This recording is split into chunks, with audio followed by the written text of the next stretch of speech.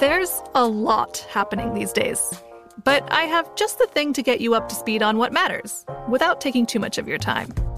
The 7 from the Washington Post is a podcast that gives you the 7 most important and interesting stories, and we always try to save room for something fun. You get it all in about 7 minutes or less.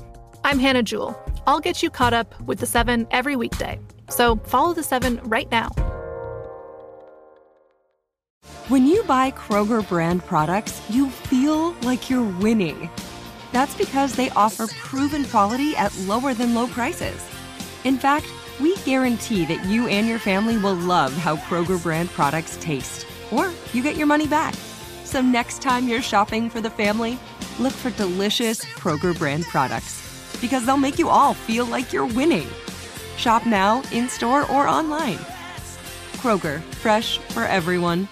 Xumo Play is your destination for endless entertainment. With a diverse lineup of 350-plus live channels, movies, and full TV series, you'll easily find something to watch right away. And the best part? It's all free. Love music? Get lost in the 90s with iHeart 90s, dance away with hip-hop beats, and more on the iHeartRadio music channels. No logins, no signups, no accounts, no hassle. So what are you waiting for? Start streaming at play.xumo.com or download from the app and Google Play stores today. All you can stream with Xumo Play. From BBC Radio 4, Britain's biggest paranormal podcast is going on a road trip. I thought in that moment, oh my God, we've summoned something from this board. This is Uncanny USA. He says, somebody's in the house, and I screamed. Listen to Uncanny USA wherever you get your BBC podcasts, if you dare.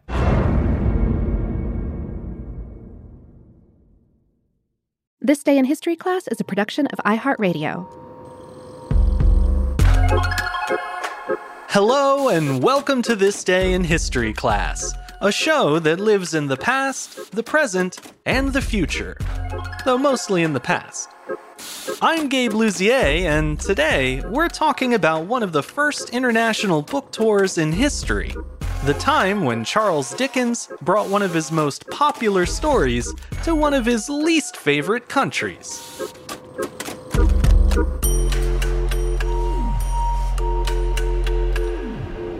The day was December 2nd, 1867. British author Charles Dickens began his first American reading tour at Tremont Temple in Boston, Massachusetts.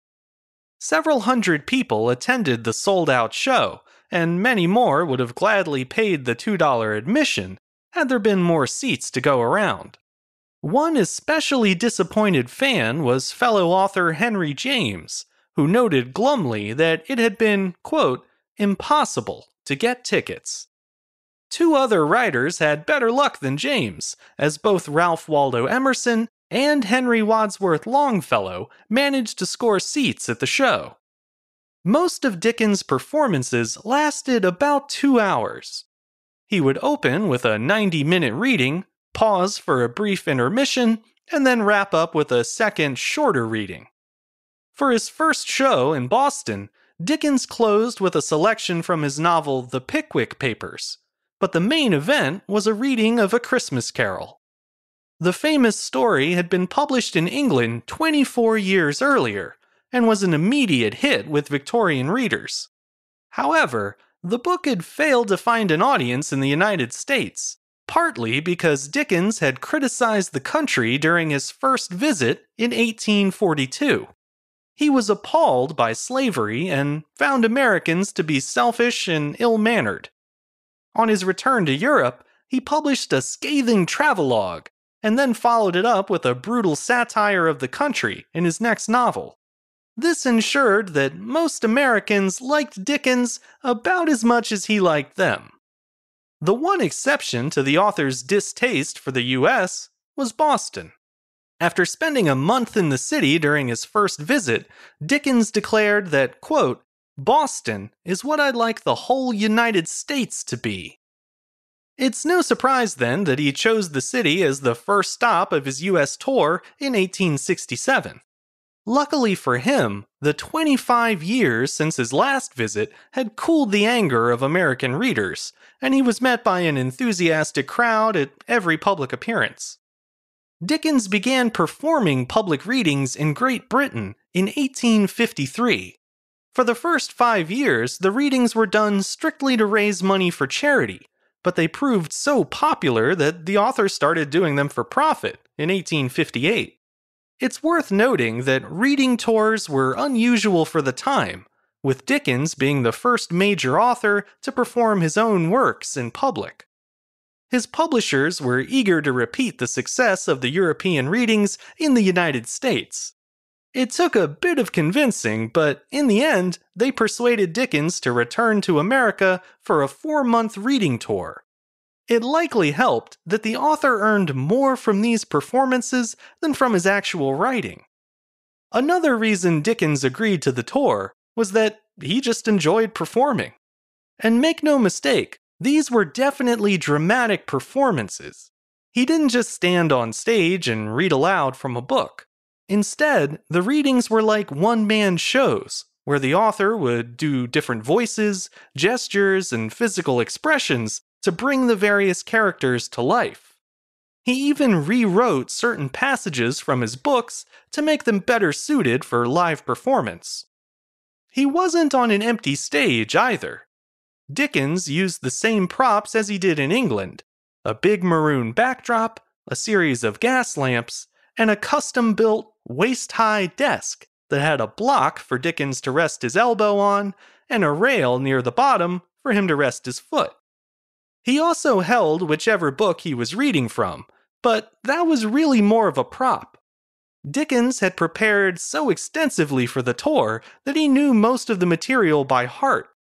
He reportedly prepped for shows by practicing in front of a mirror for several hours. Despite all this planning, the shows weren't static. The more Dickens performed a certain piece, the more he would tinker with it by adding, subtracting, or reordering the material. A Christmas Carol is a great example of this refining process, as it was one of his most frequent and most popular readings. It takes about 3 hours to read the whole story as written, but by the time Dickens returned to Boston, he had cut that time in half.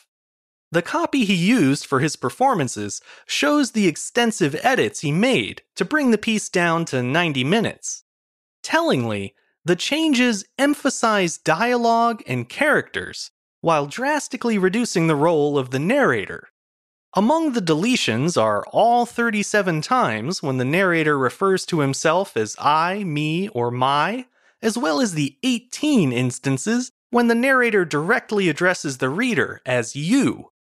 These deliberate changes suggest that Dickens wanted to minimize his own voice so that the audience instead could be caught up in the story itself. The tactic seemed to work well, too. After the first public reading of A Christmas Carol at the Tremont Temple in Boston, Dickens' agent knew they had made the right call in returning to America. He described the audience reaction, writing, quote, "When at last the reading of the carol was finished, and the final words had been delivered, a dead silence seemed to prevail, a sort of public sigh, as it were, only to be broken by cheers and calls, the most enthusiastic and uproarious." But Dickens' thoughtful performance wasn't the only reason the crowd was so receptive.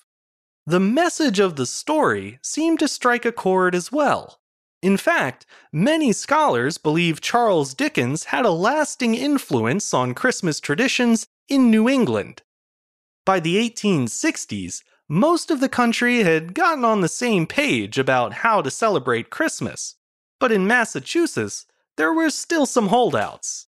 The Puritan population distrusted the holiday, viewing it as just an excuse for their less pious neighbors to get drunk and party. That view had begun to change in New England by the 1860s, thanks largely to an influx of Irish Catholic immigrants who had no such qualms with the holiday. That said, when Dickens arrived in 1867, children in Boston still had to go to school on Christmas Day, and neither Massachusetts nor New Hampshire recognized Christmas as a public holiday. It's believed that Dickens' readings of A Christmas Carol provided the last push Boston needed to fully get into the Christmas spirit. Residents warmed to the holiday thanks to the book's cozy descriptions of roaring fires and caroling children, but the real game changer was the idea that Christmas wasn't just a day of revelry, but an opportunity for charity and goodwill. This shift in thinking led some New Englanders to reassess their position on the holiday, lest they be viewed as Scrooge-like themselves. Case in point, a Boston businessman was so moved by Dickens' reading of A Christmas Carol that he closed his factory on Christmas Day and sent a turkey to every one of his workers. As for the author, he enjoyed America a lot more the second time around, especially since the tour brought in $140,000 in profits, or nearly $2 million today. Unfortunately, Dickens was in poor health throughout the tour, suffering from flu-like symptoms, insomnia, and inflammation of the foot. On April 8th, 1868, he circled back to Boston and gave the final performance of the tour. He closed by telling the audience, quote, "In this brief life of ours, it is sad to do almost anything for the last time. Ladies and gentlemen, I beg most earnestly, most gratefully, and most affectionately to bid you, each and all, farewell." 2 years later, Charles Dickens died at the age of 58. Many of his works are now considered classics of English literature. His most enduring stories have been adapted countless times for all sorts of mediums, but none more so than A Christmas Carol, the story that Dickens himself adapted for a listening audience all those years ago. I'm Gabe Luzier, and hopefully you now know a little more about history today than you did yesterday. If you'd like to keep up with the show, you can follow us on Twitter, Facebook, and Instagram at TDIHC Show. You can also leave us a review on Apple Podcasts, and you can write to us at thisday@iheartmedia.com. Thanks to Chandler Mays for producing the show, and thank you for listening. I'll see you back here again tomorrow for another day in history class.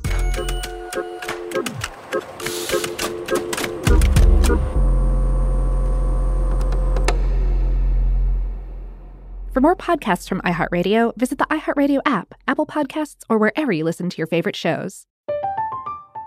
I'm Katya Adler, host of The Global Story. Over the last 25 years, I've covered conflicts in the Middle East, political and economic crises in Europe, drug cartels in Mexico.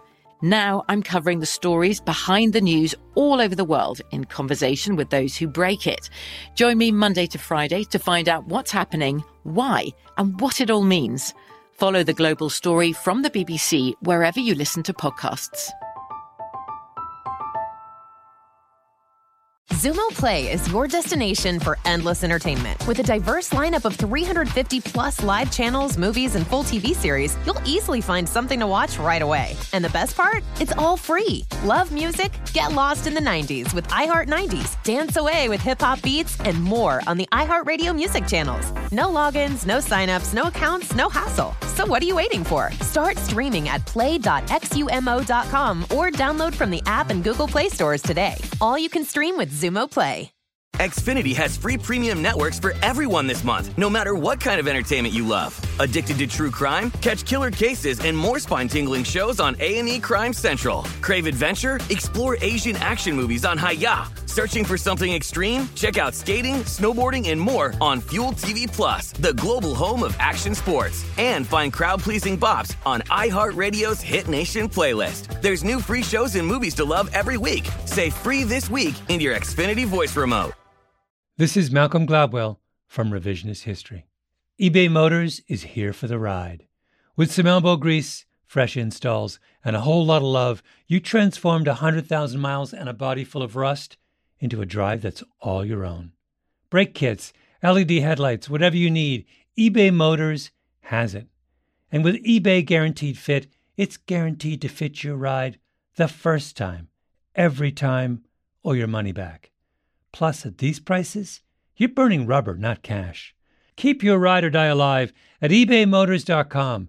Eligible items only. Exclusions apply.